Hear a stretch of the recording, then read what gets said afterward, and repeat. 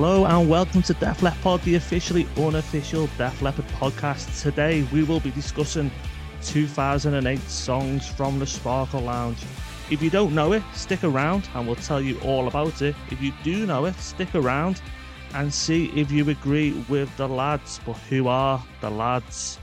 Well, first up, we may be approaching the end of Def Leppard Pod's podcast residency in your life, but we have time for another first-timer all the way from Texas is Raj. And then next up, he could give both Steven Spielberg and the National Archive a run for its money. It's the man behind all of the best bits of Def Leppard footage on YouTube. It's Andy. And finally, another YouTube sensation. Steve Vai isn't fit to tie his shoelaces. Joe Satriani is always on the phone asking for tips. It's your guitar hero and my guitar hero, Ben. Fellas, welcome. Thanks, Neil. Thanks for having us. There's no way I'm living up to that introduction. Thank you. Thanks for that, Neil. Yeah, hello. So with our opening questions today, we're going to use the opportunity to expand on the different perceptions of songs from the Sparkle Lounge. We're going to start with one fan, which is going to be Raj. Then we're going to talk about the collective of Def Leppard fans, and Andy's going to take the mantle there. And then Ben is going to talk about the band themselves. So, Raj, we'll kick off with you. Just give us your general thoughts on the album that we're discussing, Songs from the Sparkle Lounge. What's your relationship with this album? What do you think of it? Yeah, so I actually really like this album. And it's probably the first Def Leppard album post-retroactive where I, after one or two listens, I was content with it, very happy with it, wasn't overly breaking it down.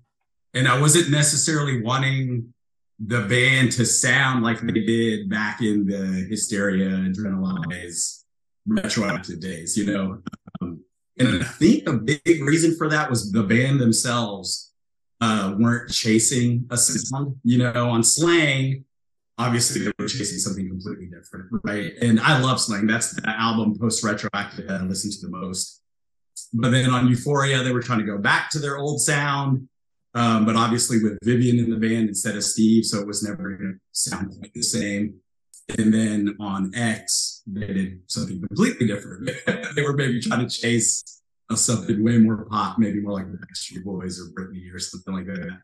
So I felt like this album, because the band kind of let go and just recorded a rock record, kind of straight ahead rock. All of them wrote on it, which was great, other than Rick Allen, of course. And so for me, it was kind of the first Def Leppard album where I got to hear the Vivian iteration of Def Leppard, without them trying to sound like somebody else. And I think a lot of that was influenced by, I think it kind of reconnected them with their roots.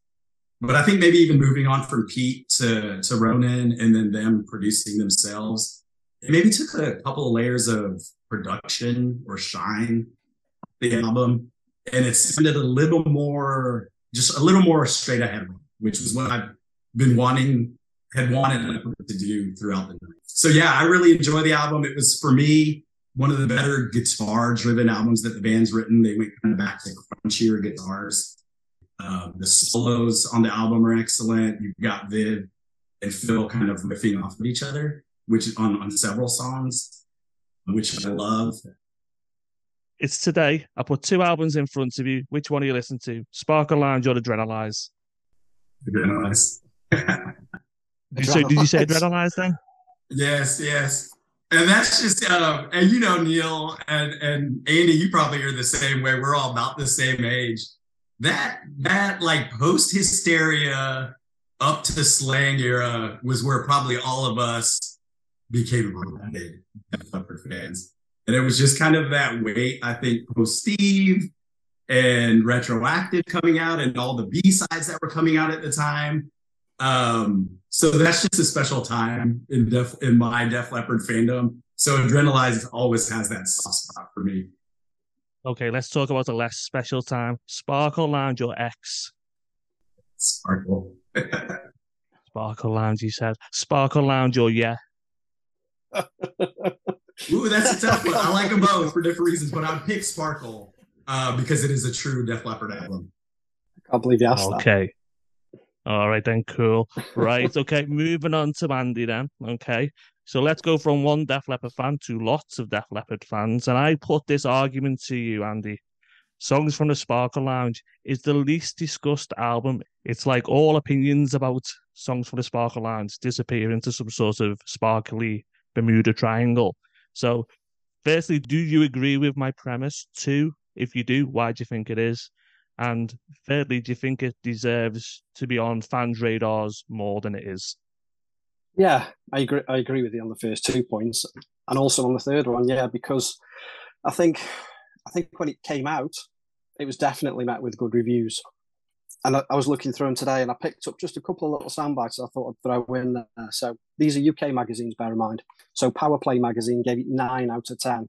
There's a palpable feeling of rejuvenation, hunger, and freshness that oozes from every note. Kerrang gave it 4 out of 5. This is a proper Def Leppard album, and that 20 years after their heyday is something to celebrate. And Classic Rock gave it an even better soundbite, 7 out of 10. Their most varied and satisfying album since Hysteria. But I think also all those positive reviews carried on through the online community as well. I can clearly remember, back in the days of the old official forum, before Facebook discussion groups and all that kind of stuff, majority of people were positive. And I think, firstly, it's the first new album after, 6 years after X. And also, as Raj touched on, it's a much more guitar-orientated album than X as well. So I think that helps it quite a lot. But I think going on to the second point about why it's kind of fallen into an abyss somewhere, I mean, a big reason as well is that no matter how good a new album is, we like the new album, just Diamond Star Halos. But they're pushing that live. They're playing 2, 3, 4 songs from it a night. But just like with Sparkle Lounge, they did the same. They're playing 3, 4 songs a night. But once that tour's done, they're kind of chucked away to the side, forgotten about, and everything reverts back to promoting all the big albums again: Hysteria, Adrenalize, Pyromania. So, from the band's point of view, they don't push them very much further once the tour's done. But also, I think in the case of Sparkle Lounge, now, maybe this is down to the fact that it was the last album for Mercury and they wanted to get out. Maybe the fact it was recorded on the road, I'm not sure. But I think once you sit down and analyse the songs, after a while, you come to realise that they're all the same sort of structure. Every single one of them is like verse, bridge, chorus, verse, slightly changed bridge, chorus, solo, and then they copy and paste in the first bridge and chorus to finish it. And that's the same through every song. And I think it maybe lacks some of those layers that when you pick up a Slang or Adrenalize, Hysteria, Pyromania, you're always picking out sort of new details. And I think Sparkle Lounge maybe is just lacking a few of those. So I think that's a factor in it as well. But going back to your last point about does it deserve recognition? Absolutely it does, because, there's some really, really good songs on there. And for me, and I still think it now to this day, is that those opening 3 tracks for me are arguably the best 3 opening tracks since Hysteria. I think it's really, really strong. And also, you can't deny that the sort of release of this album and the whole Sparkle Lounge era was another massive step in sort of rejuvenating the whole career to where they are now. So, any fan that doesn't give it much attention or hasn't listened to it, I'd say to give it a chance if it's not on your radar, because it'll surprise you. And you've just asked the question there, Sparkle Lounge or Adrenalize. I might always pick Adrenalize, but what that means is that when I pick up Sparkle Lounge and I think, oh Christ, I haven't listened to these for a long while. There's some bloody good songs on this. So give it a chance. It is a good album. And it is an album, I think, that still, it can surprise you in terms of, I've always been a big flag waver for songs from the Sparkle Lounge. I think it's much, much better than people realise. And it's an album I actually do return to quite a lot and listen to quite a lot. But even with that, in preparation for this episode, last night I sat on my comfy chair, turned my lights off, put my speakers on really loud, and I listened to it from front to end, which isn't very long, by the way, because this is the shortest Def Leppard album, from front to end twice. And I was like, bloody hell, this is really good. There's some really, really good stuff on this. Don't get me wrong, there's some bang average stuff on there as well. But there's some really, really good stuff. So it's one that's still, where the sound of it still surprises me. And talking of sound, Ben, we'll come to you next for your opening question. We're going to move to the band themselves and what we actually hear on this album. So with the arguable exception of Adrenalize following Hysteria, Def Leppard albums tend to sound significantly different from the one before. Although, as I say that, Diamond Star Halos probably doesn't sound that different to the 2015 Def Leppard album. But anyway, but it's definitely the case when comparing songs from the Sparkle Lounge to its predecessor, X. So how is Sparkle Lounge different to X in your ears, and how's the sound evolved over those 6 years between 2002 to 2008? It's quite funny because thinking about it a bit more, I find that I like Sparkle Lounge and X, or I enjoy them for kind of opposite reasons. I quite like X in terms of the production, how it sounds. I like Sparkle Lounge more for maybe the songs. I feel if you put both together, it'd be like one epic album where they get it right. It's funny you were saying about listening to Sparkle Lounge and appreciating it, front to back a couple of times. I tried to do that, over the week here, and people might have seen I did a video where I ranked the Def Leppard albums, and I put Sparkle Lounge at the bottom, but the main premise of my video was albums that I get the urge to listen to when I'm driving in the car. And I feel as though with the album like Sparkle Lounge, I'll want to listen to it because there's songs on there I enjoy. It's just something about how it sounds which just fatigues my ear, and I just don't get the urge to listen to it as much.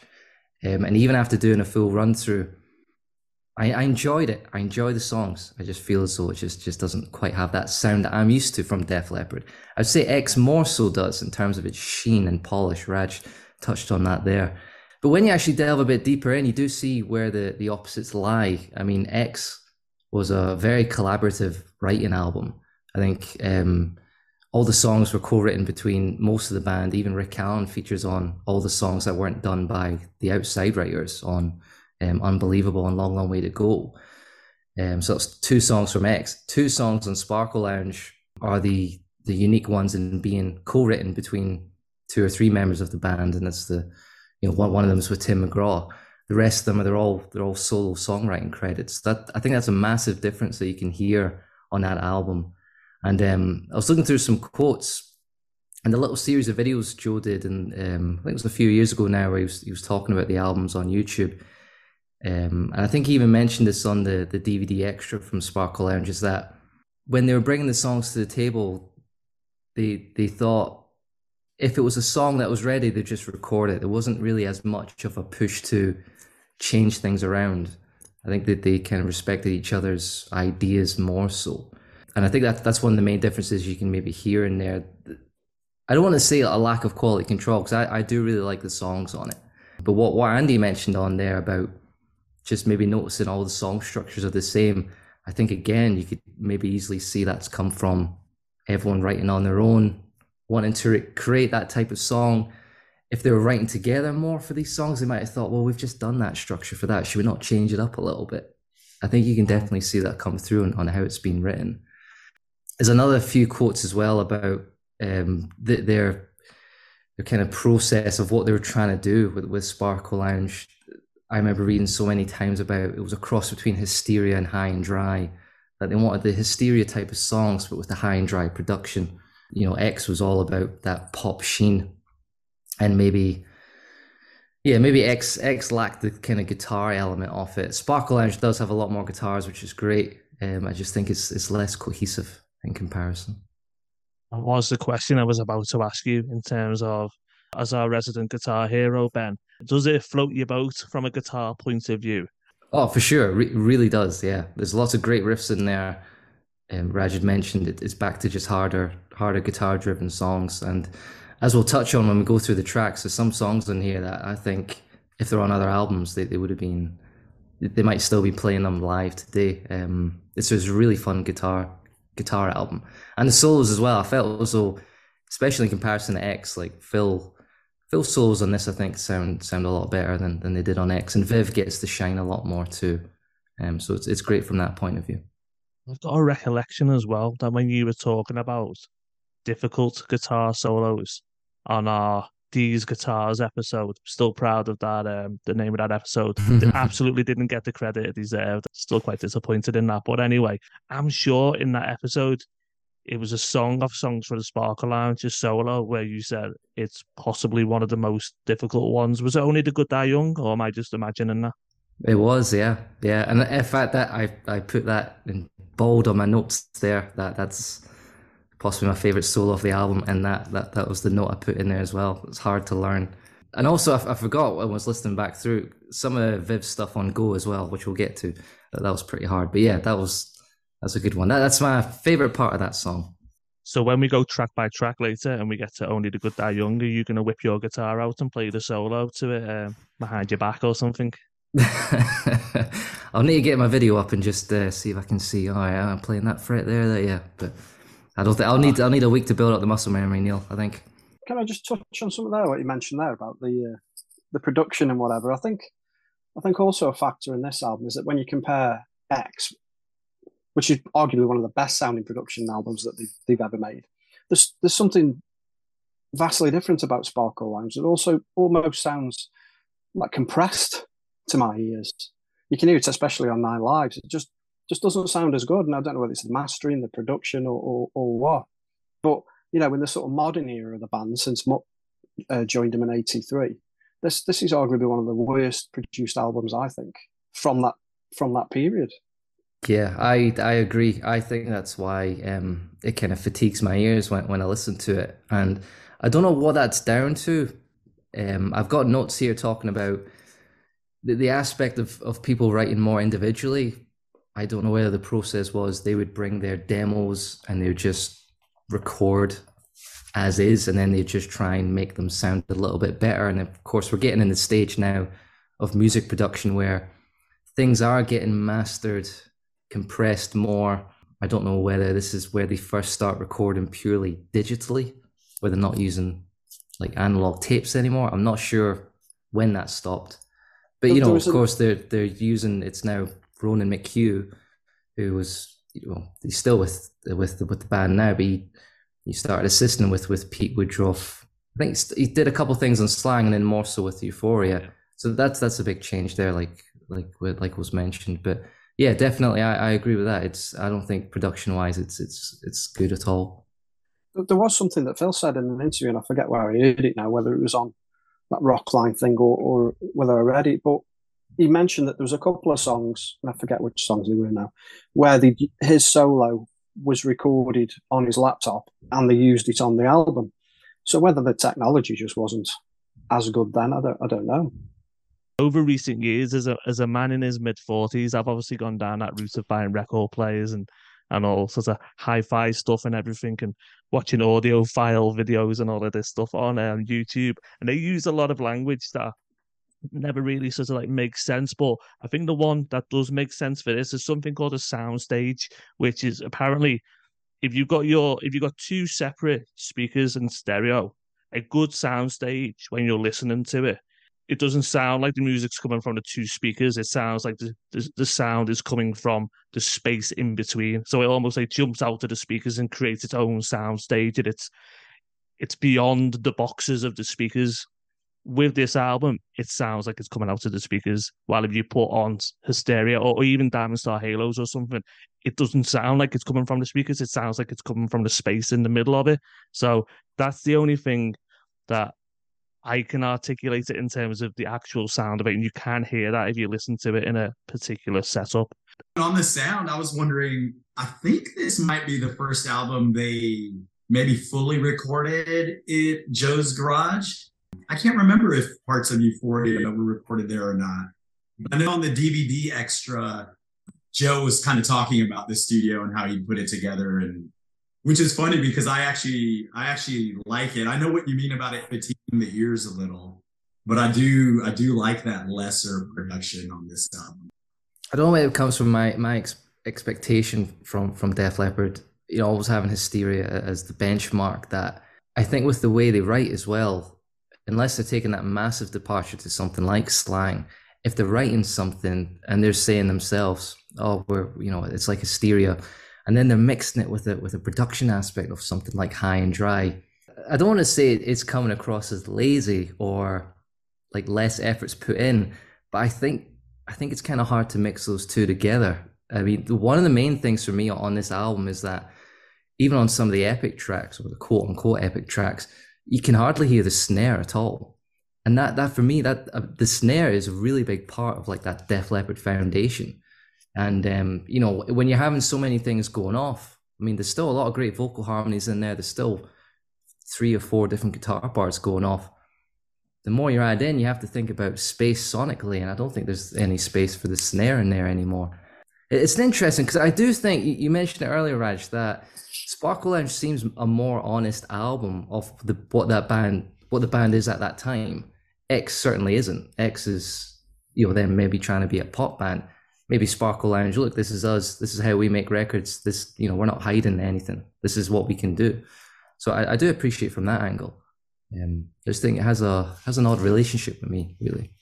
You touched on a good point there, because one of the things I'd written down here was it was almost like some of the songs needed more work on them in terms of maybe expanding them, making the snare more focused. Because you're right, it disappears or it's buried in the mix, and you know that's traditionally one of the it is the focal point of the band. I think a lot of times on many of the songs.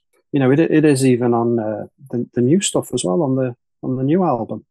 So it's disappointing whether that's lost in the mix afterwards or the production or it's intentional, because they kind of dialed down sort of Rick's sound that he was going for. They did it on X on a few songs as well, I think, but not to the degree that they do it on this album.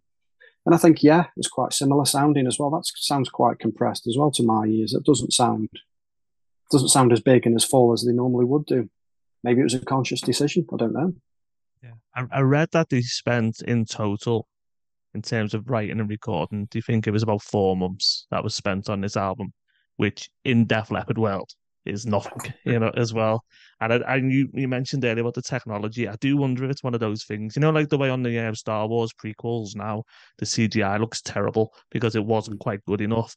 I wonder if all of the mobile recording equipment and all of this stuff that they've used quite a lot in 2008 was really good, or say 2006 to 2008 was really good up to a level, but maybe just not quite good enough to get the production you get in like a proper studio. Though I think a large part of it were recorded in Joe's garage and everything. So who knows? Who knows? Right then, should we do a bit of background? So I'll take your nods as a yes. Nods always work well on podcasts. So some background. Songs from the Sparkle Lounge released on the 25th of April 2008 or the 29th of April 2008, depending on where you were in the world. And it was Def Leppard's first studio album of original music for 6 years. So in a career of huge gaps between albums, this was the biggest gap there had been at the time, although it was followed by 7-year breaks on 2 occasions between Songs from the Sparkle Lounge and the 2015 Def Leppard album, and between Def Leppard album and Diamond Star Halos, respectively. The album was pretty well received in the States, Canada, and the UK, charting at number 5, number 7, and number 10, respectively.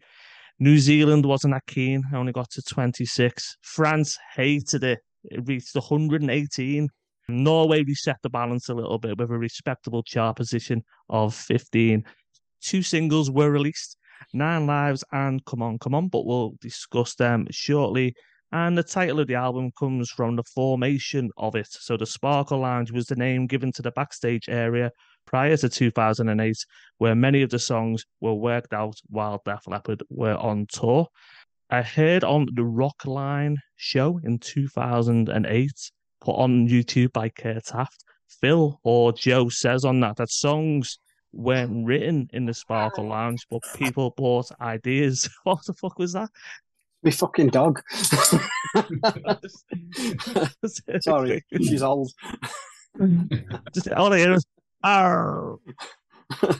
Songs weren't written in the Sparkle Lounge, but they were worked on there with the band members bringing their ideas to the Sparkle Lounge. And Ben, you mentioned this already, but talking of songwriting, Sparkle Lounge was very distinct at the time because of the 11 songs, a whopping 9 of them have just one credited writer, and only 2 were collaborations across the band. And a couple of little facts: it's the shortest Def Leppard album, and also, as Andy mentioned, this was the last album for the record company that they've been with since 1980, essentially, with Mercury Records. Let's turn to the album. Let's start talking about these songs. The opening song is called Go. It is written by Phil Collen and Joe Elliott.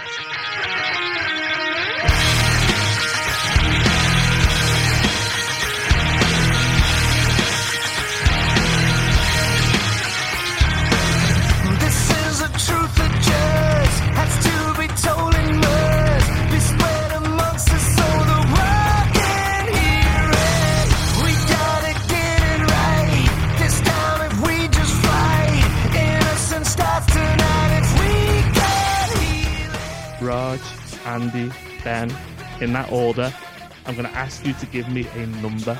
I want you to imagine a slangometer. And in our slangometer, 1 is a song that sounds like it definitely shouldn't be on slang. 10 is a song that sounds like it really should be on slang. And then obviously you've got your spectrum in between of our slangometer. Think of your number carefully. I'm going to ask you, where did your slangometer go to for the song Go? Raj, what is your slangometer figure? A solid 9. It's a solid 9. He's gone in high, loud and proud. Right. Andy Gibbons. I've gone 10. Gone full 10. He's gone full 10. Ben. I go 7. He's gone 7. This always works on podcasts. Put your hands up if you like slang. I think 1 hand up. Andy's got 2 hands up. Yeah. Ben hates it. Oh, lazy Def Leppard, he thinks. Never said that to Phil in the record shop, did he? Right, okay. Right, okay. So therefore, I'm going to come to Raj and Andy. I'll come to you first, Raj. I'm guessing if you like slang and you give this a solid 9, my prediction is that you also like the song Go. Is that correct? Yeah, so for me, for all Leppard albums, I always want them to open with a bang, and this was one that hadn't been leaked ahead of time or released. So when I heard it, it had pace, it was heavy. The lyrics were darker coming off of X. I was very happy with some darker lyrics. Joe wasn't on there spelling love out. And the dueling guitars in the solo. So it was just like, okay, we finally let Vivian enter the band and show what he's got and kind of riff off of Phil. So I was just very happy hearing it as an intro track that was very heavy. And then my first thought at the time was like, oh, please let them release this. Ben, you're not so keen on slang. What do you think of Go? Yeah, I like Go. The main highlight would be the dueling guitar solo for sure.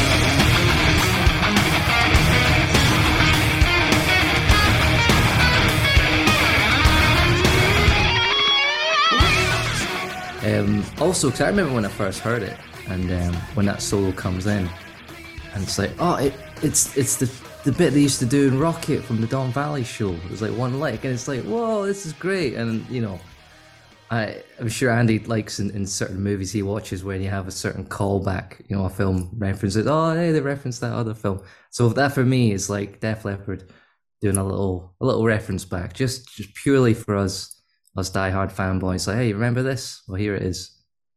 It's a 7 in terms of what I think its slang ability, or what the phrase was. I'd probably give it a solid 7 in terms of how I'd rate it as well. Personally, Ben, I'm so happy with you bringing up the Rocket thing, because I haven't really done many notes for these songs just because, there's 3 of you. So I'm thinking I'm not going to say that much. I'm just going to sort of sit back and let you boys do most of the talking. But the one note I've got is that the dueling guitars, the handoff between the 2 of them, the thing that it really reminds me of is everyone's favourite version of Rocket, which is the 1992-1993 live version, as you hear on Dot and Valley, where it goes back and forth. And yeah, I agree. It's so similar. If only it was as long, that would make it even better. But it's really, really good. Go on, Andy. Then you're a solid 10 on a slangometer. You like slang. Surely you like Go. Yeah, that's one of my favourite tracks. I think what I like about it is it's a surprise.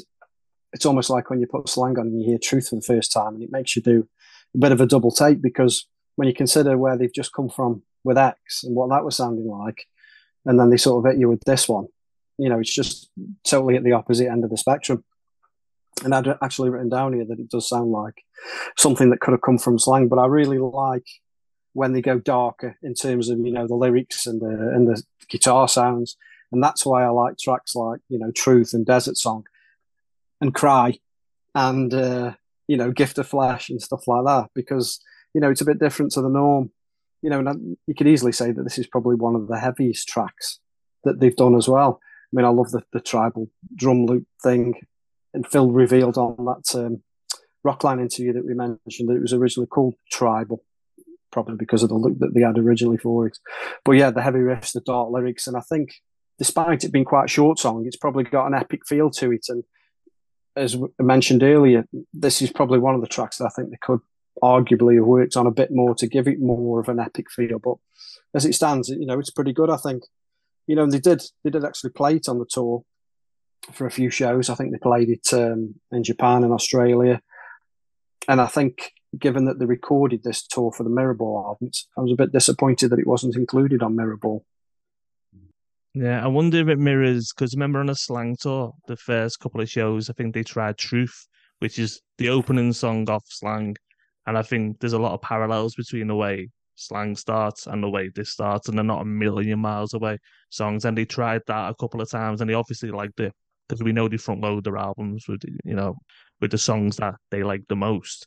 And then they knocked that on the head after one or two shows, I think. So yeah, I wonder if there's an interesting parallel there between the two. I've got to just say, this will take us off songs from the Sparkle Lounge, but I feel it would be remiss not to address the tension between me and Andy here at the moment. So when he said the word "cry," then referring to the Def Leppard song off X, he leaned forward, looked me in the eye, and said it, and he had a little smirk on his face.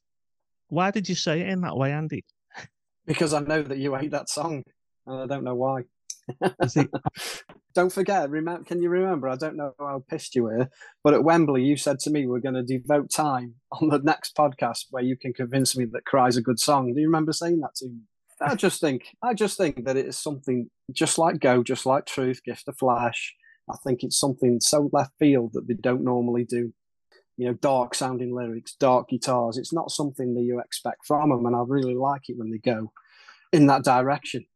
Cruise Control, there's another one. It's dark, lyrically dark, but just sounds really cool to me. That's why I like those songs.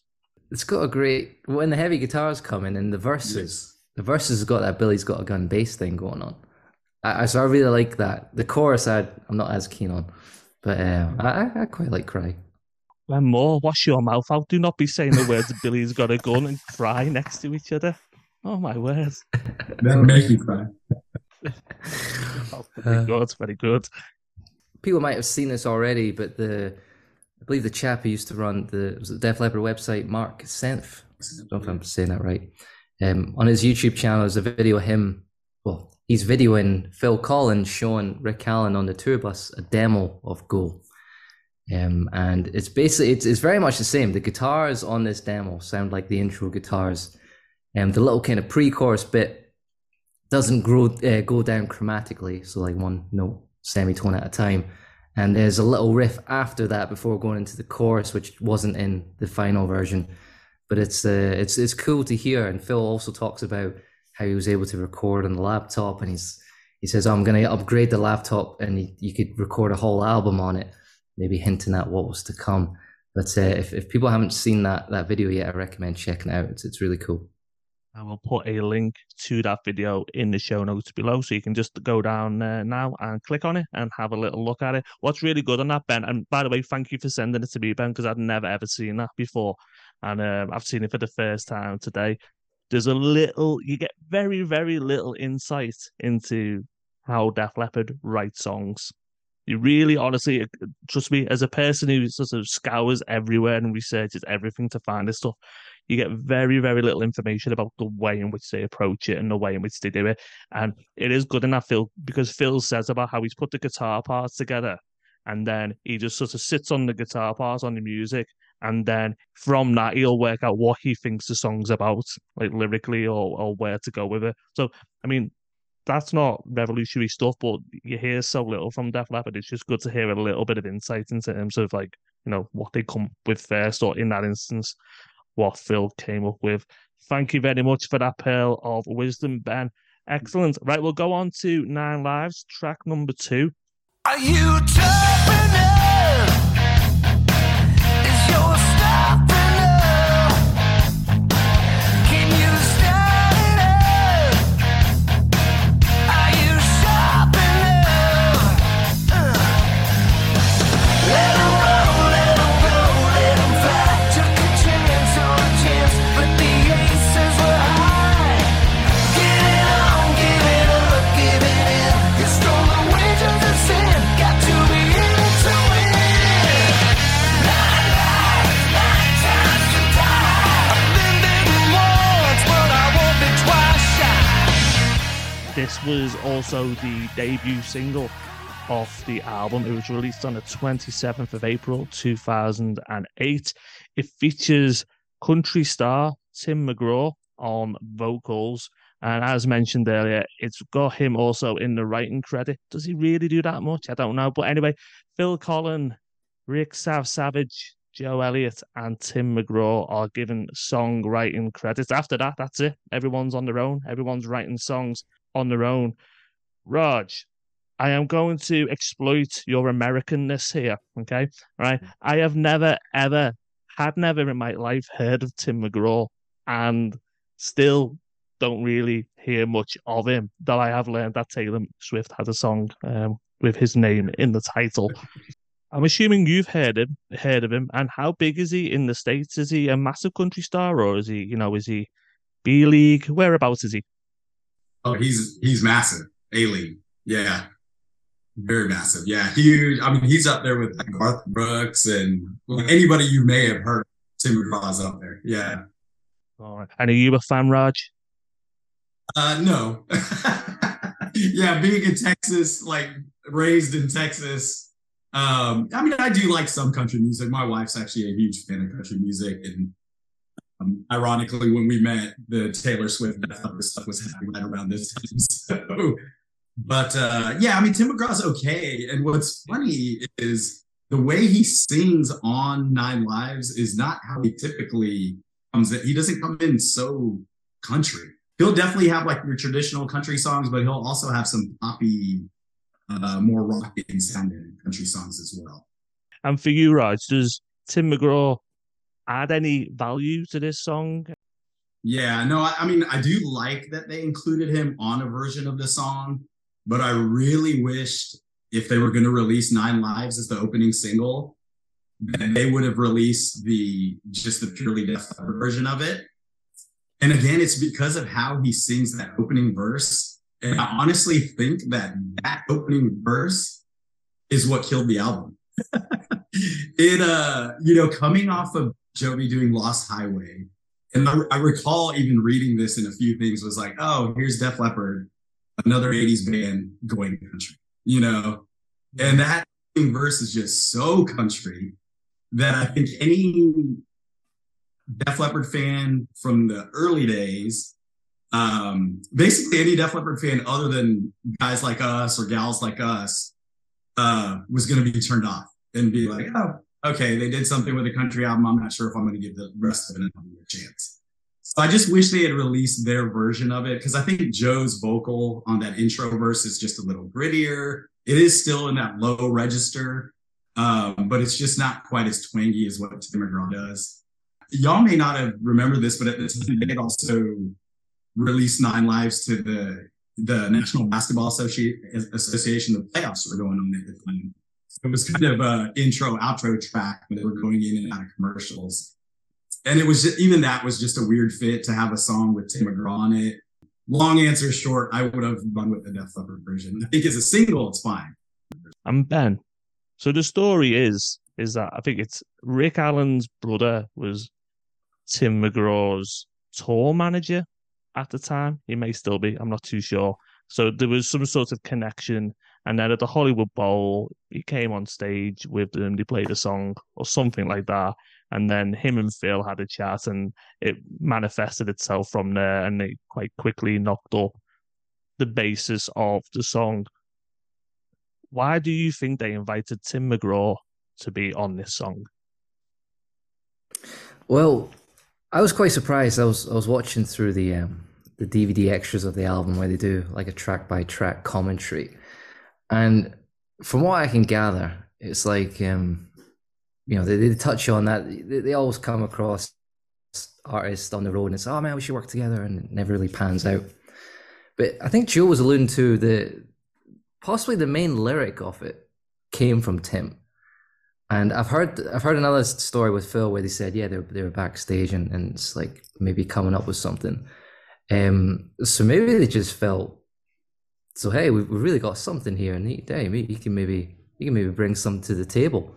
Other than that, I don't know else why they'd have him, because certainly for us, I mean, I never knew of him beforehand. But yeah, it was a little bit of a strange one to see it come out, and I guess us over in the UK and maybe even Europe, we always feel a little bit like we're left out, because Def Leppard seem to be so American based, and it's like, oh, they're playing with this American artist who a lot of us don't really know. It's, oh man, I sometimes feel a little bit left out and jealous. But it's an interesting song. I'm going to be controversial and say I think it's a poor man's 4-letter word. I think 4-letter word is very similar in terms of being, an Armageddon at Photograph type of guitar riff thing. But Phil was talking about how it all came musically backstage from him, and then he said that all the basic guitars him and Vivian did while backstage on the road. So that's one that could truly be said was part of the Sparkle Lounge. I think it's a good comparison that you draw between Nine Lives and 4-letter word, because again, when you read interviews of the band talking about those songs, the one word comes up for both of them, which is AC/DC, and they talk about them both being AC/DC type songs. So Andy, Raj touched on it, and it's where we were going in terms of, for him, to an extent, this single being released might have been what killed the album. Was it the right single to release as the debut single for this album, in your opinion, Andy? I actually think it was. I mean, Ben's just come up with his little controversial opinion. My controversial opinion is that I thought at the time, and I still think now, that song, when it came out, for me, had the most hooks and most catchy stuff on it that I'd heard since Animal. I really think that. And I listened to it again today. I still think that, with the bridge and the chorus. I think that's so catchy. I really like that aspect of it. The one mistake you could probably say from an English point of view maybe is that it's got Tim McGraw on it. Means absolutely nothing in England and probably anywhere outside, or most places, I would guess, outside of America. And I think it's a pretty calculated decision in a long line of decisions from the management and whatever, that they put him on, because I think that was it's purely aimed at the American market for do that. But I also agree with what Tim said. I've written down here, the intro country riff is reminiscent of 4-letter word. And it is. It kind of follows on following that theme, but I actually think this is better than 4-letter word. It's more catchy than 4-letter word. It's more hooky than 4-letter word, and it's straight out to the Animal Heaven is Armageddon. It promises kind of stable of the Leopard by Numbers singles. So I like it. I prefer the Joe version. I prefer it when it gets a bit meatier through the verses, when the country riff kind of disappears. I think the one negative for me about it, apart from Tim McGraw being on it, is that this is probably the worst sounding song on the album for me. We discussed earlier the snare disappearing. It disappears later on in the song for some hand claps, and it just sounds compressed. So I like the song a lot. Very catchy, very hooky, a typical single. I thought it was a good choice. I still like it. It's like, for y'all, Tim McGraw being on it is a negative because y'all don't know him. And I think in the States, it was a negative because everybody did know him. And it just put Def Leppard squarely in this, oh, they're copying what Bon Jovi did, and it's a country album. And it felt like people wanted to give Sparkle Lounge a chance, and the single maybe stopped that momentum just because people thought it was Leopard doing country, and it immediately alienated any of the rock fans, which unfortunately, if they had given the album a chance, there was a lot of stuff on the album.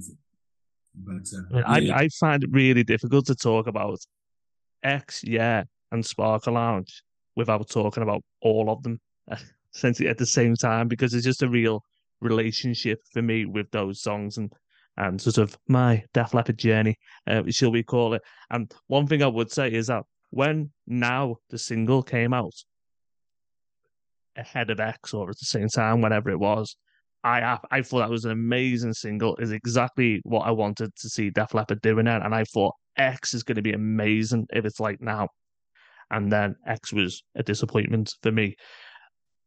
And the Sparkle Lounge was the other way around. I was gutted when Nine Lives first came out. I like it now, but at the time I was like, oh, really? You know, I had no real interest in it. But as I said, I do like it a lot now. And then I had quite low opinions of what the album was going to be. And then when the album came out, and then Go, the song that we just talked about, kicked in, and it's like it's 11 on my Slangometer, which is just like one of my favorite Def Leppard albums. I was like, oh, this is amazing. And so it's really interesting the way in which debut singles can or cannot represent an album for different people. And just talking about these couple of songs now, you boys won't have heard it, but we've had an episode on X, we've had an episode on we even had an episode on Jurassic Symphonies, and we've now a Sparkle Lounge.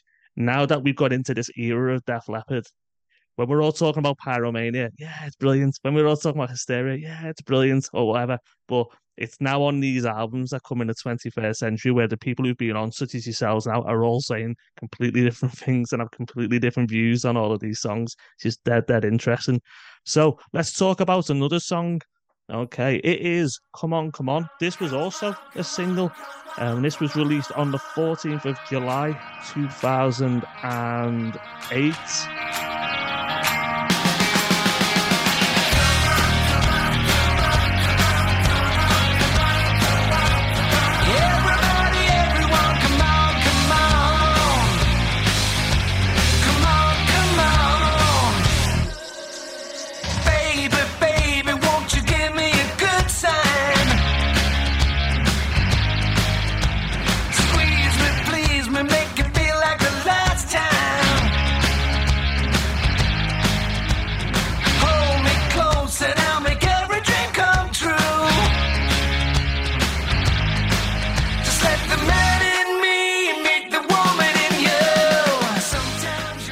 Written by Rick Savage. Ben, I'll come to you first. This is a very glam song, isn't it? How do you think this compares to other Def Leppard glam hits? I actually think that this is maybe the strongest of those glam type songs. I think it's a great one of those simple rockers. The chorus was perfect for the sing along type of thing. Viv's comments on it were essentially, he thought it was the pivotal song of the record. He said it sounds like glam, it sounds like yeah, which is what they were coming from. He thinks it sums up where they were at that time. And I remember I don't think I was as keen on it when it was around, when it was coming out. They did from when I was growing up, I got used to not seeing the band on TV a lot. And it was during this era that we started to see more of them on TV, and then obviously with YouTube and everything. And they did the live show at Abbey Road, and so it's a series on Channel 4, I think it was. And this was one of the songs they chose to play. And I remember being absolutely gutted when they chose this one, thinking about all the other ones they could have done. I think they did a couple more. They did Rocket, I think. So I have a weird relationship with it. I do think it's a fine song. It doesn't really stand out guitar wise, but it's typical of Sav, I think. And I think for me, this could have been the leading single for me. But again, that wouldn't necessarily represent the rest of the album as well, I don't think. But I think it's quite a strong song. You raise an interesting point. Which song on here does represent the rest of the album? Because my view is that, albeit what Andy said earlier about the structures being the same, it's a really varied album. Probably that comes about the fact that you've got so many different songwriters doing things on their own. But it does, and I think it's really varied. I think I've asked you a really difficult question there. Thank you, Neil.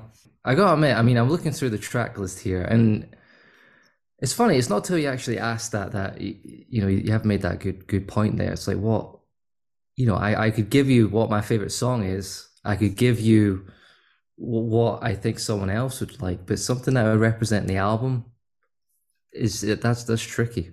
That's tricky. I think instinctively when you first said that, I wanted to say Hallucinate, and I don't know why, but I'm thinking either that or Bad Actress as being shorter kind of song, no nonsense. We've got guitars back in it. We've got vocal harmonies back in it.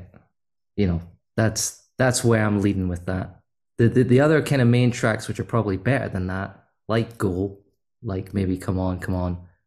I think they're the odd ones of the album for me. Go with your instinct. I trust your instinct. I would trust your instinct to look after my children. So stick with Hallucinates. Raj, which song on here best represents this album? Yeah, I would say for me, Bad Actress is one of them, and not necessarily because it sounds like any of the other tracks. I just think it kind of represents the driving pace of the album. The kind of the choruses are a lot more direct, than they had been on past albums. It's got that 3-minute pop rock sound. And it's got the guitar, the crunchy guitars, the dueling guitars. Come On, I think coming off of Yeah, which they were inspired by when making this album. So Come On seems to be like a joke. Okay, cool. And Andy, which song best represents Songs from the Sparkle Lounge? I mean, when I think of the album, the first 3 tracks spring to mind straight away. But I think thinking about one song, Come Undone came into my mind straight away. I just think with the meaty riff on it, the catchy bridge, catchy chorus. So I'm going to go for that one. Come Undone. Okay, 1 Hallucinates, 1 Bad Actress, 1 Come Undone. I'm not going to answer it. It's way too hard to answer that. Right, it's okay. So, Raj, staying on Come On then. Do you like it when Def Leppard wear the 1970s glam influences so obviously on their sleeve? Yeah, I actually do like it. I liked it. Yeah. I was a big fan of that album. I like them kind of going back to their original roots. And I kind of like what it's done to the 3 albums since, where they're, I guess from the pop side, they're more focused on maybe writing the 3-minute pop song and not necessarily trying to duplicate what they had done in the past. And just let their instruments and their sound make it sound like Def Leppard more so than a lot of the production, which they've done, obviously. But I just think it kind of got them back from chasing themselves, their past selves. So Come On is kind of like a hat tip to that sound. And I do like when they do it because obviously they enjoy it. And I do like Sav's writing. It's rare that there's a Sav song that I don't enjoy. Yeah, this is one of the best songs on the album, I think. It's definitely one of the better ones of the glam sort of influence tracks, definitely. I mean, when you look back at those, you've got Back in Your Face, which is just probably a rock and roll Gary Glitter type rip-off, and Man Enough off the Def Leppard album. That's probably another one bites the dust, but I think this one, Come On, sort of captures, the 70s sort of glam vibe with the drum loop, but also mixes in more Def Leppard with the guitar sound and the harmonies and the vocals. And I think that drum loop just comes straight out to the, Raj might not know these, but Chin and Chapman, who were big songwriters back in the 70s, they were writing stuff for like Suzi Quatro and Mud and Sweet. And if you listen to any of those tracks, they've all, or a lot of them, have got a very, very similar drum loop to this. And I think that's what I like about it. It sort of drives it along.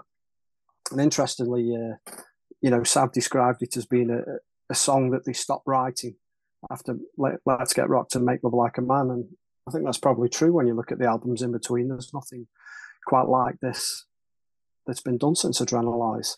And I think it can sit alongside those singles and even sit in the current set list if they ever decided to represent the album again. You know, it's just lyrical nonsense, catchy, it's something easy to sing along to.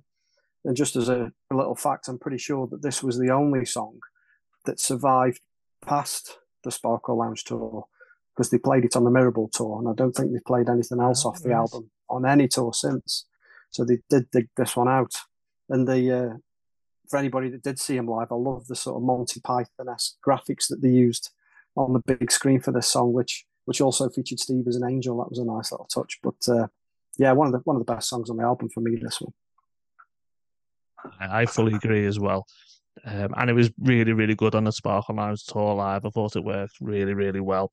So that's one Rick Savage song. Let's move on to track 4 and another Rick Savage song. Okay, so I've got another ometer for you. Okay, so it's not a slangometer this time, it's a Queenometer, right? Okay, so what I want you to do is tell me whereabout does the song Love fall on the Queenometer. 1 is a song that does not sound like Queen. 10 is a song that does very much sound like Queen, and everything in between. I'm going to come to Andy first because I know he's got views on this. So, Andy, on your Queenometer, where does Love come? It's Spinal Tap. It's going 11. Right, it's 1 higher. Raj, where would you put Love on your Queenometer? I'd say about a 6. I can see that as well. I can see the arguments for both the 11 and the 6, weirdly.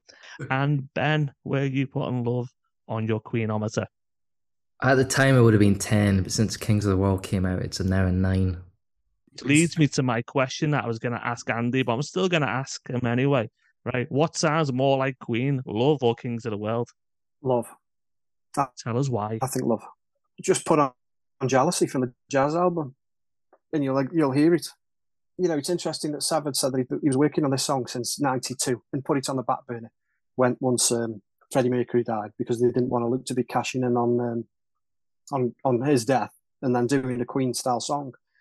But then when you listen to Jealousy, listen to the piano intro. It's very similar to the acoustic intro for this. Listen to how the lyrics are phrased, how it starts, and I get that their influences are all over the songs throughout the career, but a lot of them are very subtle.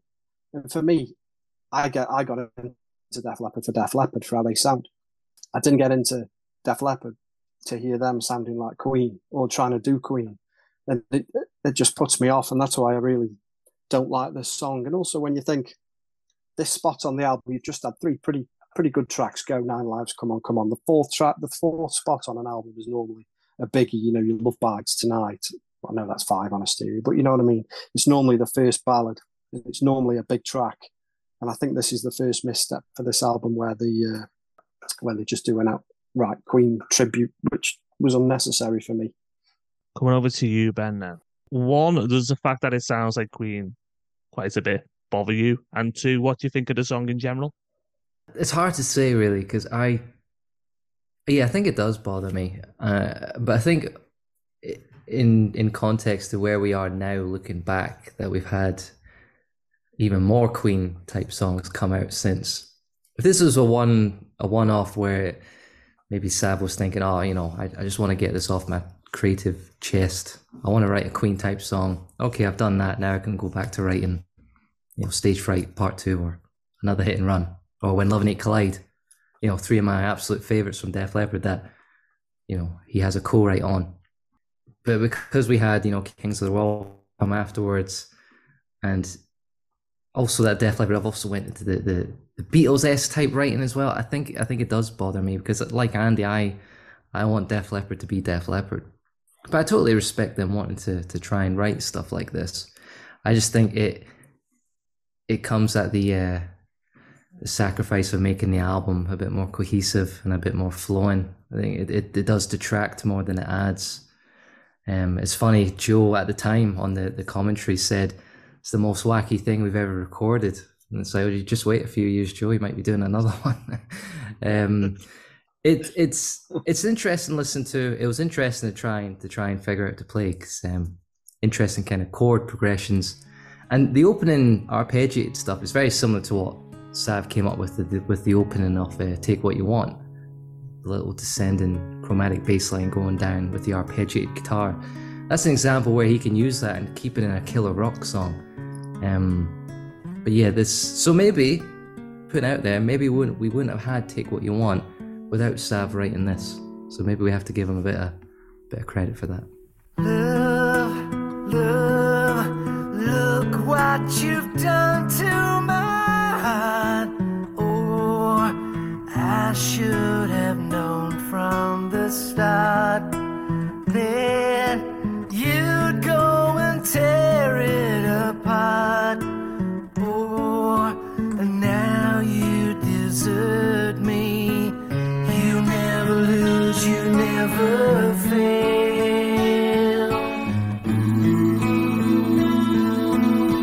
You always live to tell the tale. You take me up, you bring me down.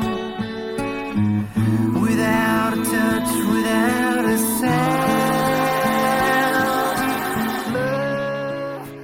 Cool. Before we move on to Raj, one thing I've had in my mind since you said it is I think it's only a matter of time before there's a Facebook group called Sav's Creative Chest with lots of women in it who love Sav. I think you might have just started an idea there, and if that group isn't set up by the time a week after this episode, I'm going to be very, very disappointed. So get on it, girls. Right, Raj. So far, quite negative views on love. I mean, strongly disagree, but I'm as I said, I've left my boxing gloves at home.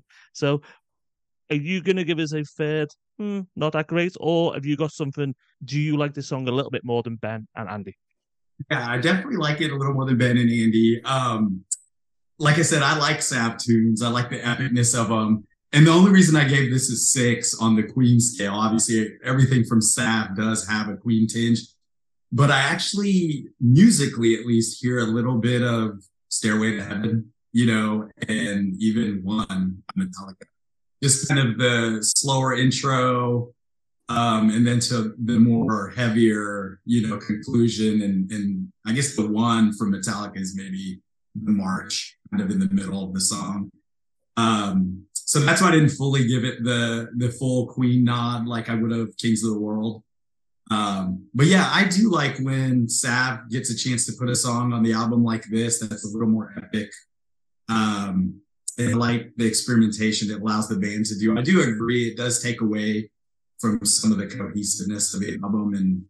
And at this 4 spot, maybe a more kind of traditional ballad would have fared a little better, a more traditional Def Leppard ballad.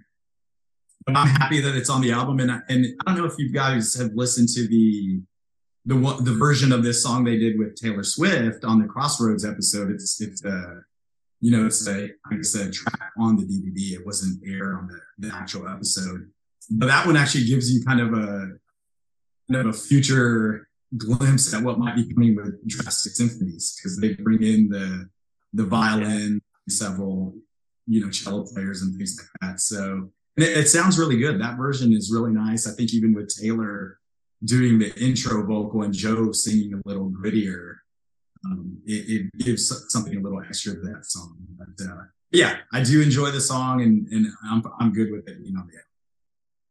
Yeah, just a little observation really is that I equate this to another band I like, Iron Maiden, as well, and it seems that Def Leppard have done it as well. As time's gone on, now whether it's down to the fact that A, they've evolved as writers, or B, they're now at such a position in their career where they can do basically what they fancy.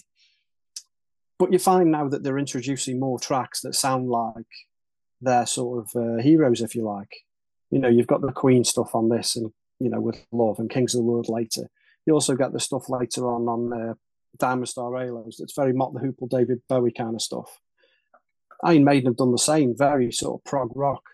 And it's kind of weird how they've sort of gone away from being what they were and what made them to slowly morphing to do more stuff that sounds like the stuff that they like when they were kids. I found that strange. I found that weird because we are a totally different audience, if you like. That pushing that on, if that makes sense. And I think it goes beyond the music as well, because I'm holding up now for the boys. You can all do a Google image search, or the Yeah. capitalist search engine of your choice, right? Okay, and we got the songs from the Sparkle Lounge. I mean, the cover of Songs from the Sparkle Lounge is an obvious nod to the cover of Sgt. Pepper by the Beatles. And I think it goes almost a little. I think there's more of a Queen thing in this as well, because you've obviously got the Night of the Opera album, which is Queen, which has all got the sort of the theatrical theme, and the whole thing about that album is that all of the songs are really, really different. It's like, a Night of the Opera where it's like a variety show, almost. I mean, if you look at the back of the album, you got a lady sweeping up in the theatre and everything. And I'm not saying Def Leppard have consciously done this, but I do think, at least subconsciously, yeah, there's the Beatles thing, but when you look at the sort of the disparate nature of the songs on this album, you look at what Ben called like the lack of cohesion, and I think he's right in that. Though one person's lack of cohesion is another person's. It's varied. I've had this conversations lots of time, but lots of different Def Leppard albums with different people. But I think there's a definite nod to that sort of that queenness in terms of the theatricality of the theming of this album, and just the complete like randomness of the songs, to be frank. But I may be pushing that too far. You let me know. Right. Okay. So we're going to come to the last song on side one. Don't worry, everyone. We'll go through side two much quicker. We will all get to bed tonight. Though you still got the whole day ahead of you, Raj. And it's a lovely day. We've seen the future for you. 6 o'clock is amazing. Right. It's okay. great. All right. Wait till 5:38. It's the best minute of the day. Right. Okay. So we come to the song Tomorrow.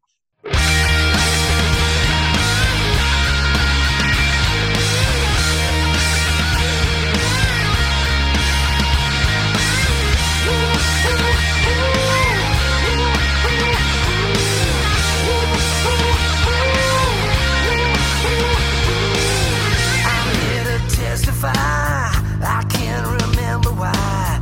Complete or justify my situation. I don't remember when, and I can only have pretend. A case of now and then, I just need someone. No solution, there's a single revolution. There's no better way, but there's the only way. Lead the way. I wanna break down. I'm gonna shake down.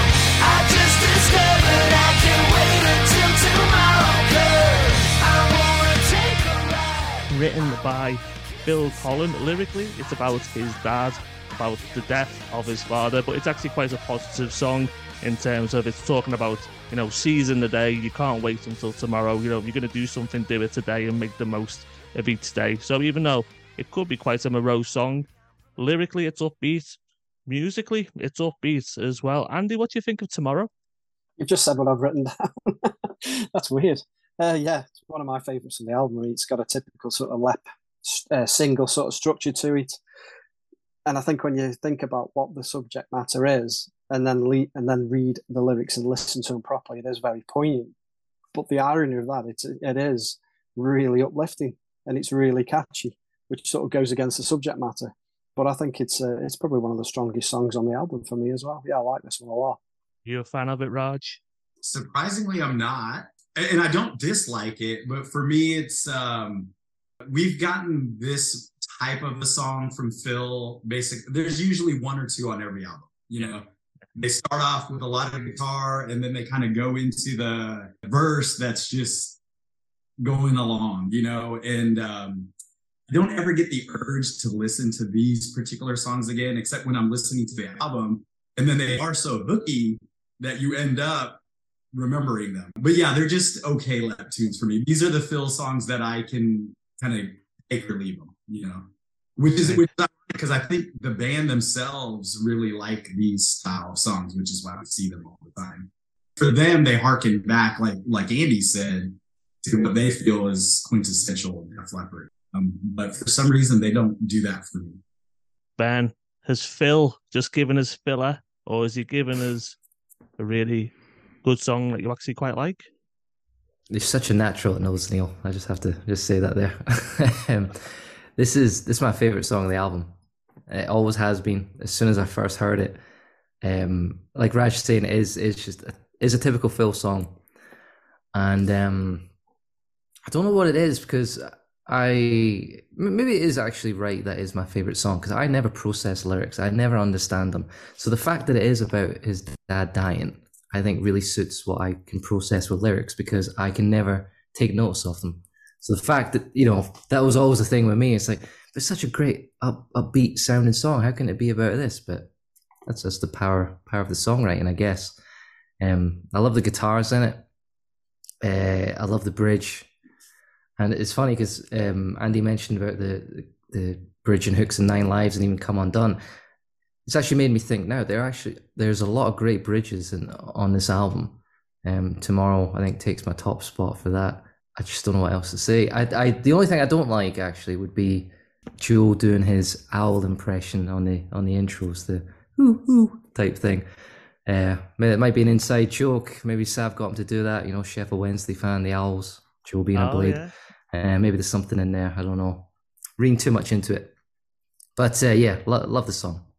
To me, and this sounds like I'm damning it with faint praise, and I'm really, really not, because I'm a big, big fan of this song. And it's one of my favorite songs on the album as well. It's in that area of the solid Def Leppard rock song in terms of you've got this. I think of other songs like All Time High, maybe like a Tear It Down, a Ring of Fire. I don't know. I'm not saying they all sound the same, but there's a sort of solid type of Def Leppard rock song that always, it'll only ever bottom out at like a 7 out of 10, and could be higher. I think this is higher than a 7 out of 10. Right, we've got to the end of side one. Okay, so what we're gonna do?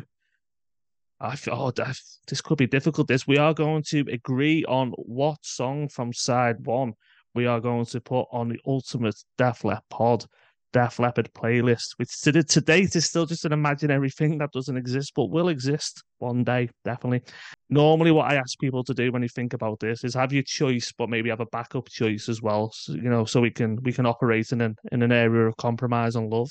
Raj, you're going to come to you first. And to be honest, I normally, if someone's over the first time, I normally just give them what they want, unless you come up with a really horrendous choice. I don't think there's a standout bad one that you can make here. So we'll play the game of pretending that we're going to agree this, but Raj, you'll essentially get what you want.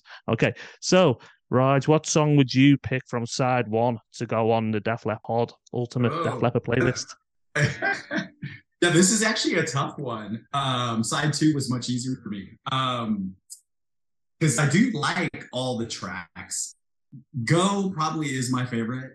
But it's out there, right? It's an out there choice. So I think what I'll do is I'll do Go first and Come On second. Okay, lovely jubbly. I'll go to Andy next. Exactly the same as Raj. Go and Come On. Go by far. It's okay, and then Ben. I was gonna have it the opposite way around. Because the way I was thinking about this was, I'm like, come on, for the song on the playlist to represent their glam type of thing. As long as no other glam type songs from the band get on that playlist, it's like, right, Come On's the one, right? We've got the glam one. That's it. We don't have to worry about the other albums. I put Go second. Go, I think, is the strongest of that side one, even though Tomorrow's my favorite. I'd still say Go is probably stronger, but I think we have better epics that we could put on the playlist. I'm just thinking about the variety we're going to be giving the listeners with the playlist. So I'd say Come On first, Go second. Okay, so we've got two goes, one Come On, and a go as a contingency. I would probably go Come On, and then Go myself. And I mean, at the end of the day, there's something that anyone who listens to all of the Def Leppards and listens to all of these choices, there's definitely a thing going on. I don't know if anyone's noticed it, but men of a certain age, such as us, and in that era, tend to just go for the heavier stuff. It's just a fact. So I think when this finally comes out, there's going to be a lot of Desert Song, Gods of War, Paper Sun Go, and all of that sort of stuff going on. I think we will go with Go. That was Raj's choice. Before we move on to side two, which we will definitely do quickly, don't worry, I just want to quickly say this side one of Songs from the Sparkle Lounge in particular is what reinvigorated my starting to wane love for Def Leppard back in 2008. Because I think Go is a great song. I thought Nine Lives was okay. I absolutely love Come On, Come On. I really like Love and I really like Tomorrow. And after a covers album and after X, which I didn't particularly like, the first half of this album and the first song that we're going to come on to on side two, I was like, oh my God, thank God they're doing stuff that I like again and more consistently. And I do like the fact that there was so much diversity and everything. That's it. That's all I'm going to say about my views on Songs for the Sparkle Lounge. But I've been waiting 3 years to say that. So thank you for indulging me. Right, then we will go on to side two. And the first song is Cruise Control.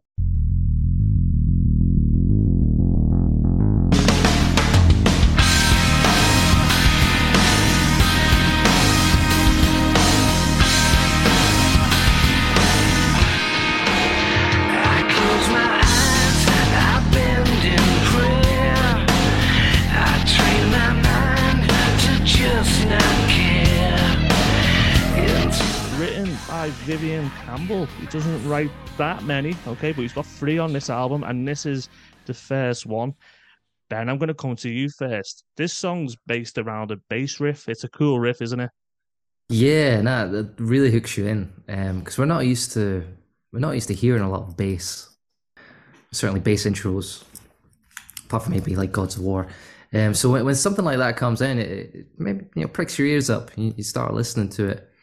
I think it's a cool song. It's nice that it stands out on its own a little bit.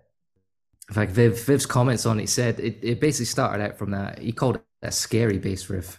And he said he was thinking about his guitar tech, Wolfie, who's apparently a scary looking man. He just has a beard, I think that's all. So he was trying to come up with scary chords to go over the top, and that's what we get, those dissonant sounding chords, you might call them. I think it's a cool song. I think for me, those type of chords, they don't quite appeal to my melodic sensitive ears. And like when it gets to the solo, I found Viv on this as well. He uses a lot of like the wah-wah pedal. It's just not a particularly favorite sound for mine. So when I hear that throughout the song, it doesn't quite fit with me. I think it's an okay song. It's just not one I'd maybe go back to play a lot. As a song, Raj, does it fit with you? It does fit with me. Yeah, and I enjoy that that Vivian got a few tracks on this side of the album, and it kind of makes me wish that he would write more with the band. On the last 2 albums, he's kind of, especially on the last one, he kind of set that one out for the most part, other than a few solos. And I think it was similar on the self-titled album as well. But yeah, I like the darkness of the track, and I do like how the chorus then switches to something a little bit lighter and is still very recognizable Def Leppard. I like the way Joe sings on this song as well.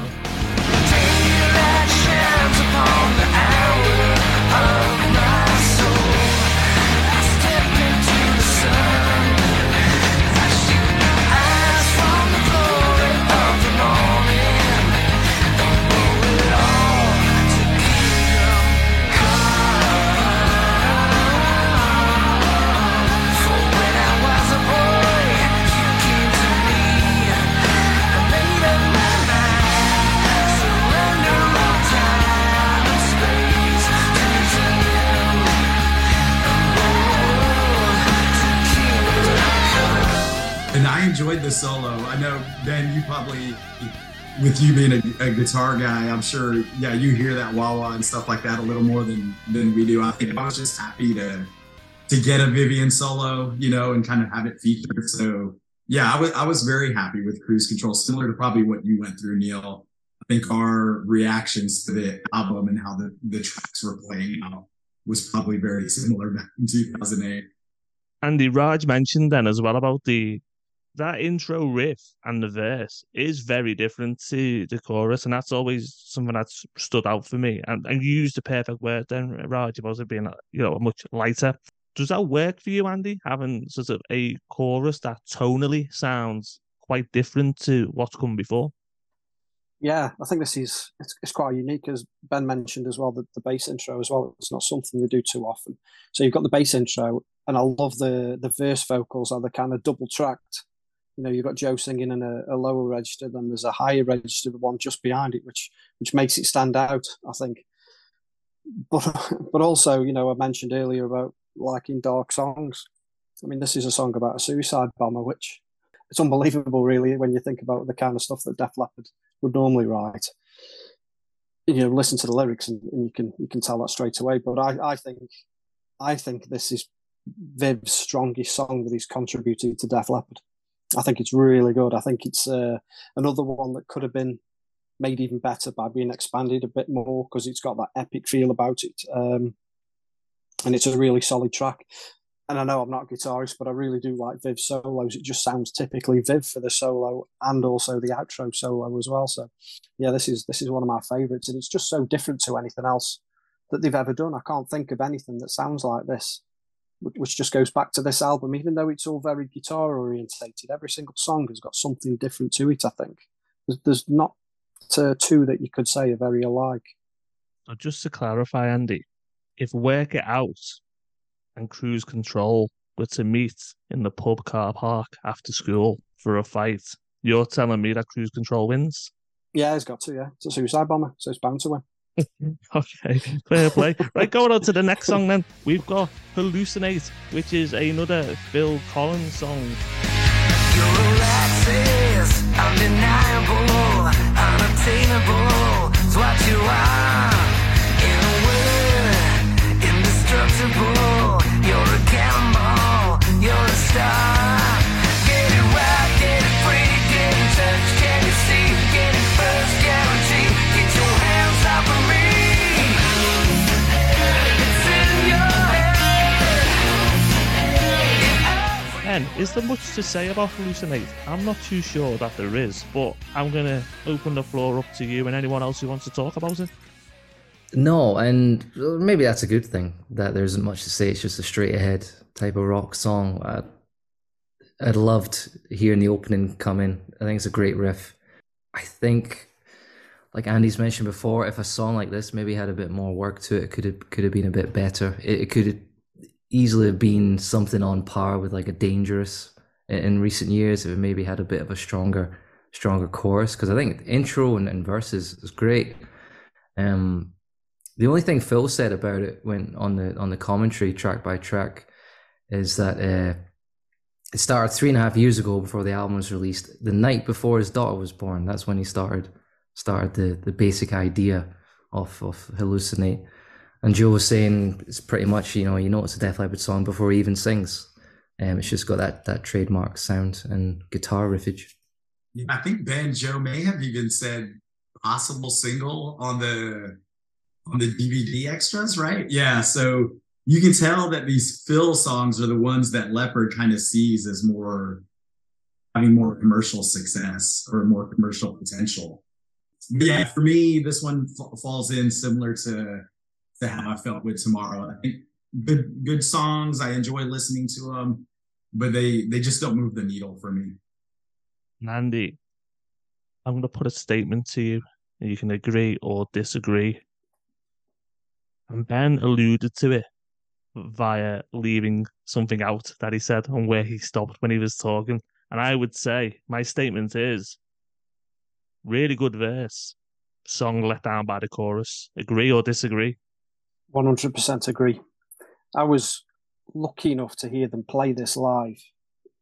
I think they only played it live once at a show, at a concert, and then they maybe played it in America on one of them Jimmy Kimmel shows or something like that. And they played this at the Sparkle Lounge launch party in London, which was actually a smaller show than the Leadmill gig that they recently did. But they played 9 lives, Come On, and they played Hallucinate. And it worked. I thought it worked well with the verse and the intro, but when it got to the chorus, it just kind of fell flat. It just fell off a cliff, I think. And I think that's probably a reason why they didn't carry on playing it live after that, because they must have thought at that point that it was a decent enough song to try playing live, but I didn't think that it worked, to be honest. And yeah, it reminds me a little bit of maybe maybe a little bit of Man Ray stuff with that opening intro riff. And also, if you listen to Forever Young on the 2015 album, I think it just sounds just like Hallucinate, the intro riff to Hallucinate. It's got all the ingredients of being a single, but and when I mentioned earlier that maybe the deadline to get it out ready for the summer of 2008, maybe the fact that they were rushing to fulfill a record contract, maybe tracks like this just didn't have that little bit more work on them maybe it just didn't have that work on them that would take them to the next level. It's pretty average, one of the weaker ones for me, I think.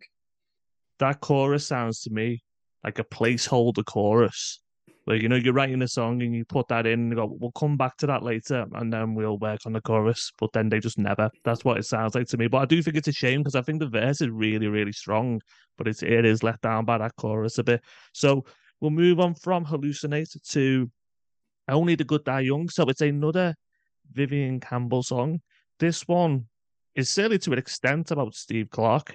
Vivian says it is. By my reckoning, I think that's the third Def Leppard song about Steve Clark, because you got White Lightning, Blood Runs Cold, and then this one. I think that's the three. You can let me know if I'm wrong. And Raj, what do you think about Only the Good Die Young?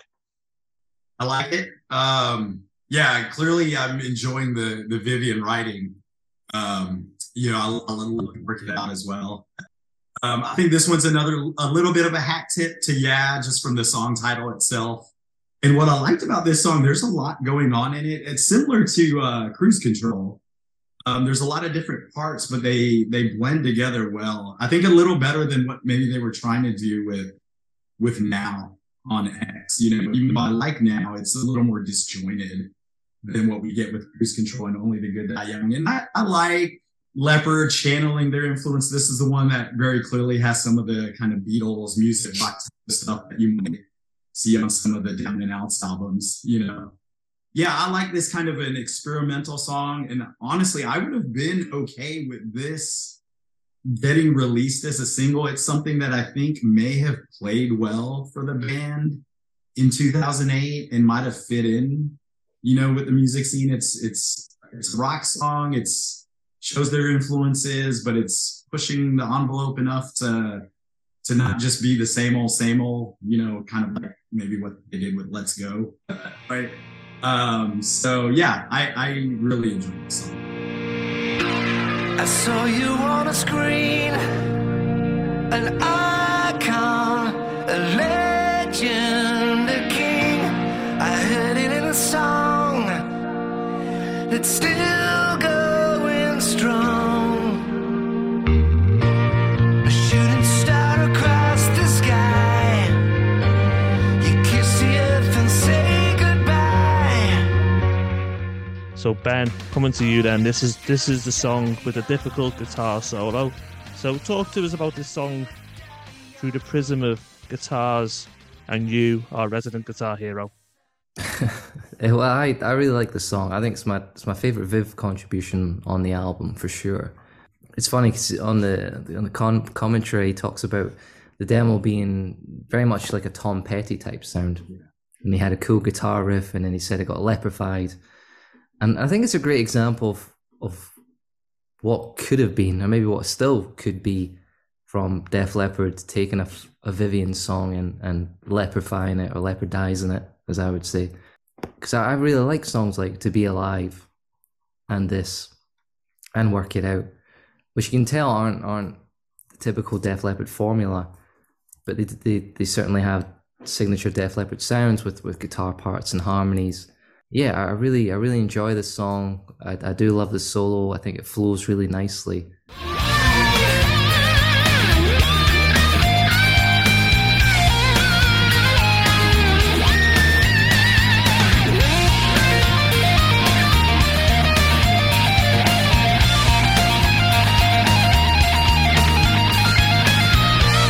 I do find it melodic. I feel it's maybe just a little bit let down by the production. I think this is one of those songs where it could have easily been lifted another few points if it had better production.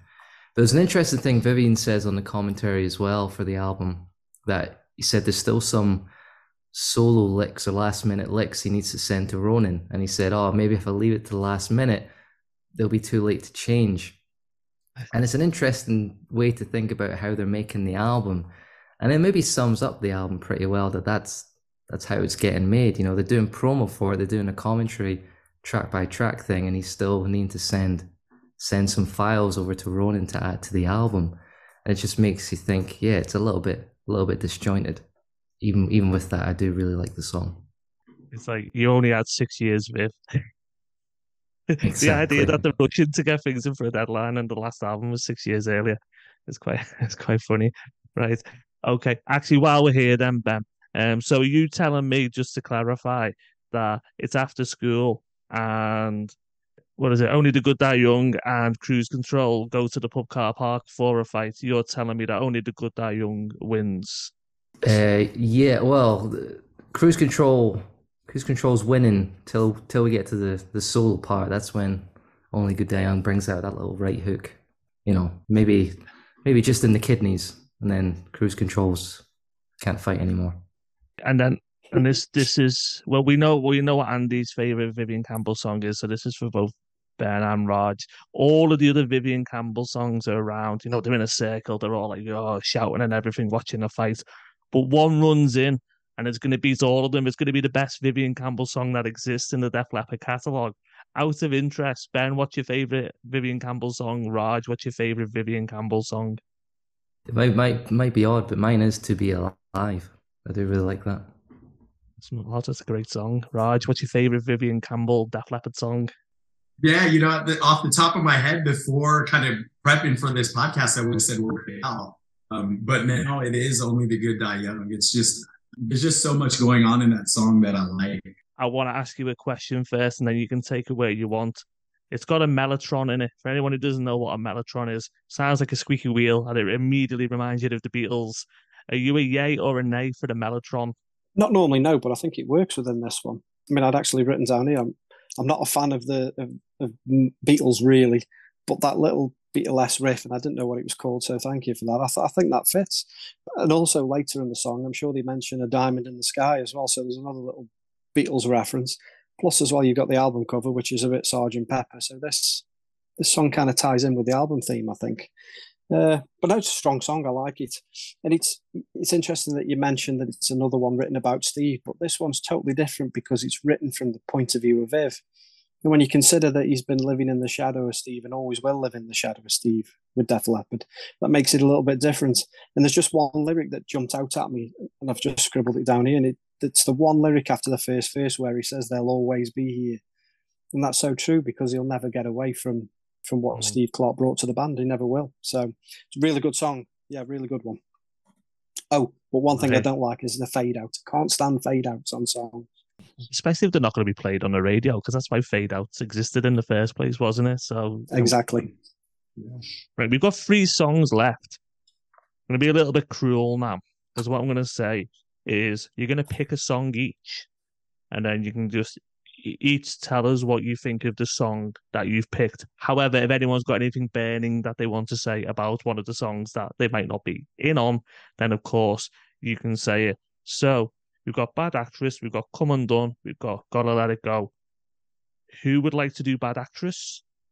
Okay, yeah. Ben's put his hand up. So with Ben, though. Ben put his hand up. Survival of the Fittest here. You know, only because I really don't like the other two. So, and I know he's already said you like Come Undone, Andy. So, oh no. Okay. Yeah, no, it's fine. I'll take Gotta Let It Go.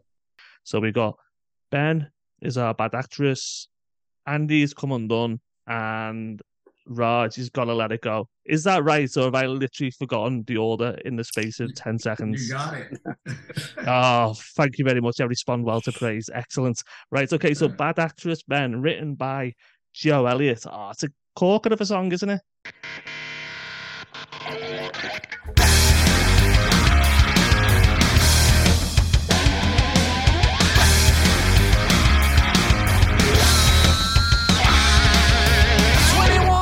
And you answer the call. Hollywood screams from your bedroom wall. You can't get away from the thrill of it all. Yeah. Bye bye, baby.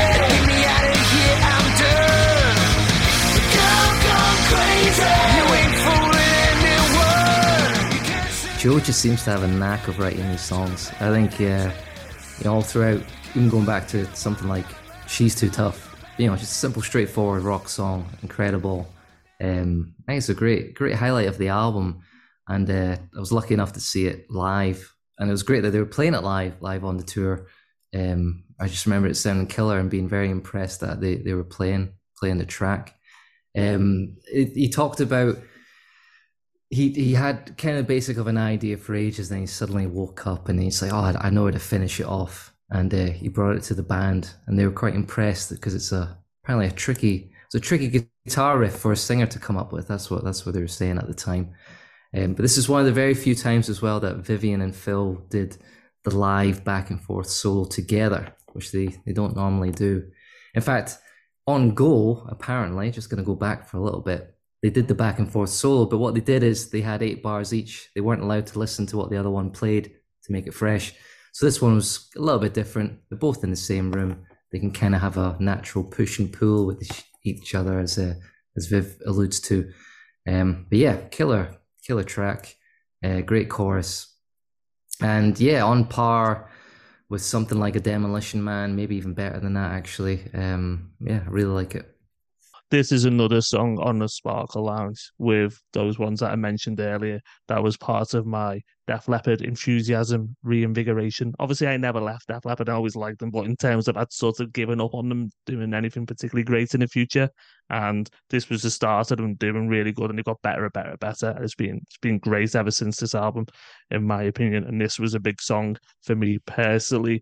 The one thing I wanted to point out, when One Direction released Midnight Memories, like several years later, everyone kind of instantly made a connection for the chorus to that song to Pour Some Sugar on Me, which it does sound like.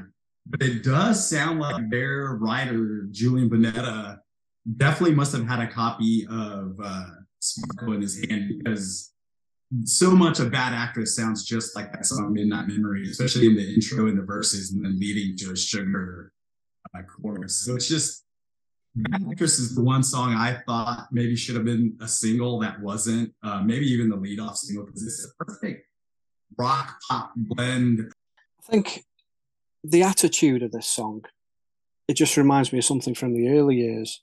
It's not something, they don't often do songs like this that are so quick. So that's what it puts me in mind of. And also, I made a little bit of a mistake here. They did actually play 4 songs at the launch party, and Bad Actress was one of them. And it went down really well. And it's quite telling that when, as Ben mentioned, when they played it on the UK tour, they played it as an encore, which probably tells you a lot about what they thought of the song, that they would throw it in at the very end of the show when everybody's expecting a big single. So, yeah, good song. It's on Mirrorball as well, isn't it? Bad Actress.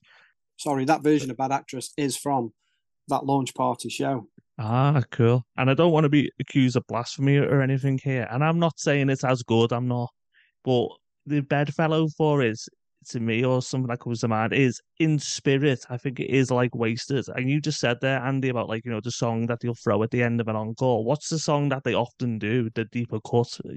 It's something like Wasted. So the fact that they've done Bad Actress says to me that there is some sort of link in the spirit of those songs in terms of that sort of fairly quick, punky ethos to it. But if you disagree, just let me know. Right, okay. So Andy will stay with you. Joe Elliott again.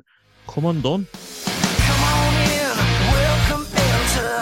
We got your front row center for the freak show parade. Everybody wants to be you, but I know you see right through this sad masquerade.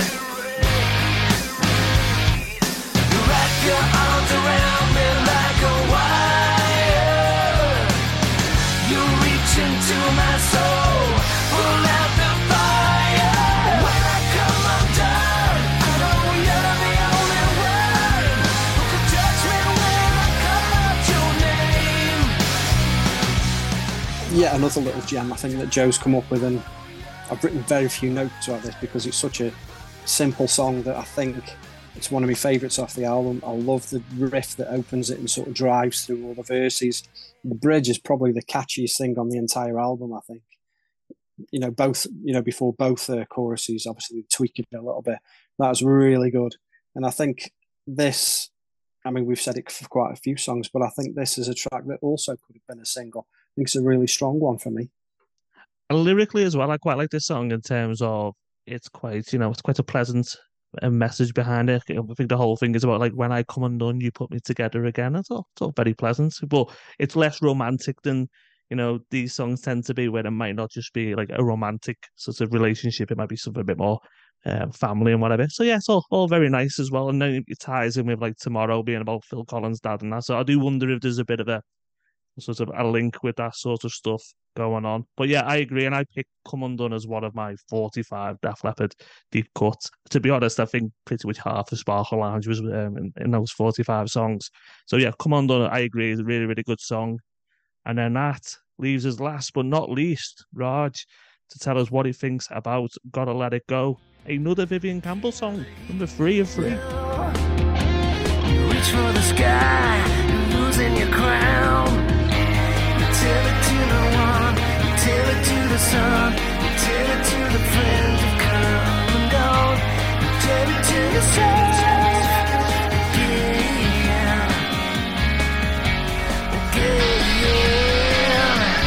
Gotta let it go. Gotta let it go. Give it away. Let it go. Gotta let it go. Give it away. Let it go. Another Vivian. I'd definitely say this is my least favorite Viv song on the album.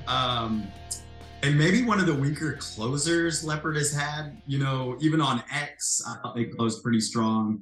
Euphoria, Slang. But it's not but I like it. Again, but for me, it's definitely kind of like an album track. Reminds me a bit of Bryan Adams, maybe late 80s Bryan Adams with the opening guitar riff. The one part, I do like Joe's falsetto in it. Which we don't necessarily get a lot of that false in there, and then I wrote crunchy chorus, so I enjoy. I think the crunchier guitars in the chorus I enjoyed as well. So yeah, that it wasn't necessarily a standout track, but it was one that I did enjoy, and I do like listening to when it comes on. One thing I really struggle with on this is that the chorus reminds me of, I think, Every Day by Bon Jovi, and every time I hear it, I can't get that out of my head. I'm pretty sure it's Every Day. Sing Every Day to us, Andy. What does that go like? I can't remember how it goes right now. Sounds like I let it go. Yeah. Talking of comparisons to other songs, there's the middle 8 bit of this. Honestly, go and listen to it, and it sounds like something off Super Unknown by Soundgarden. I fully appreciate that as you sit there now. You might be thinking you can't think of that bit, and also to the people listening. However, I'll put a lovely clip here.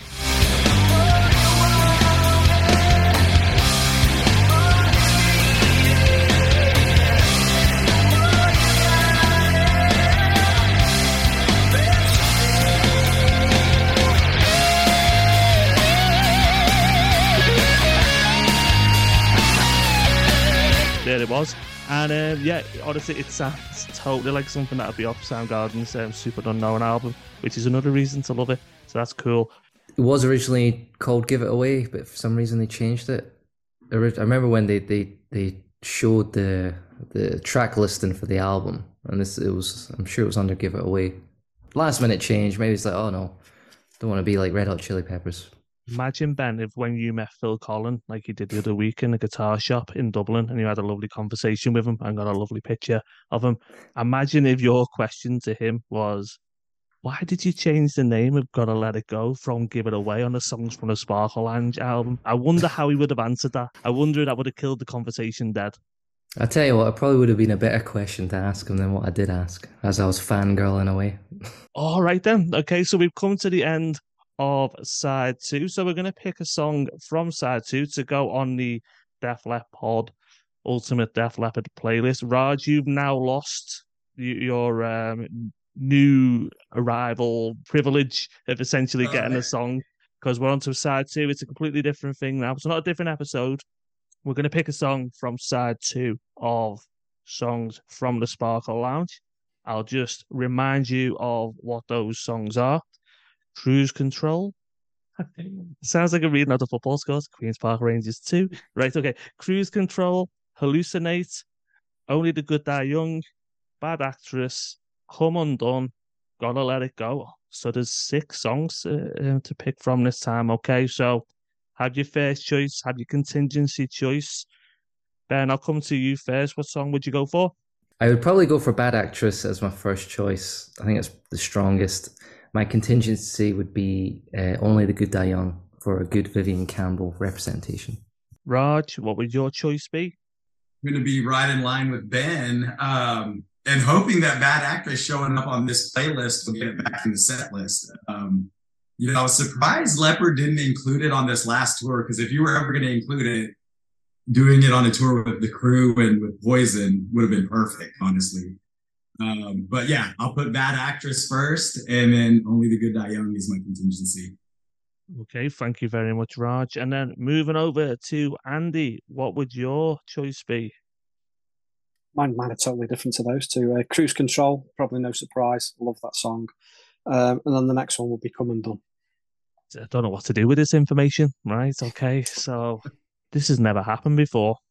I mean, well, to be honest, I suppose it's fairly straightforward. We've had 2 Bad Actresses. What would I do? I'd be between Bad Actress, Come Undone, and Cruise Control. So, do you know what? Nobody wants to hear an old man struggling on a podcast. So let's just make the choice. We're going to go for Bad Actress because we had 2 people who picked Bad Actress. So we're going to go for that. Are you all right with that, Andy? Are we still friends? Yeah, good choice, good song.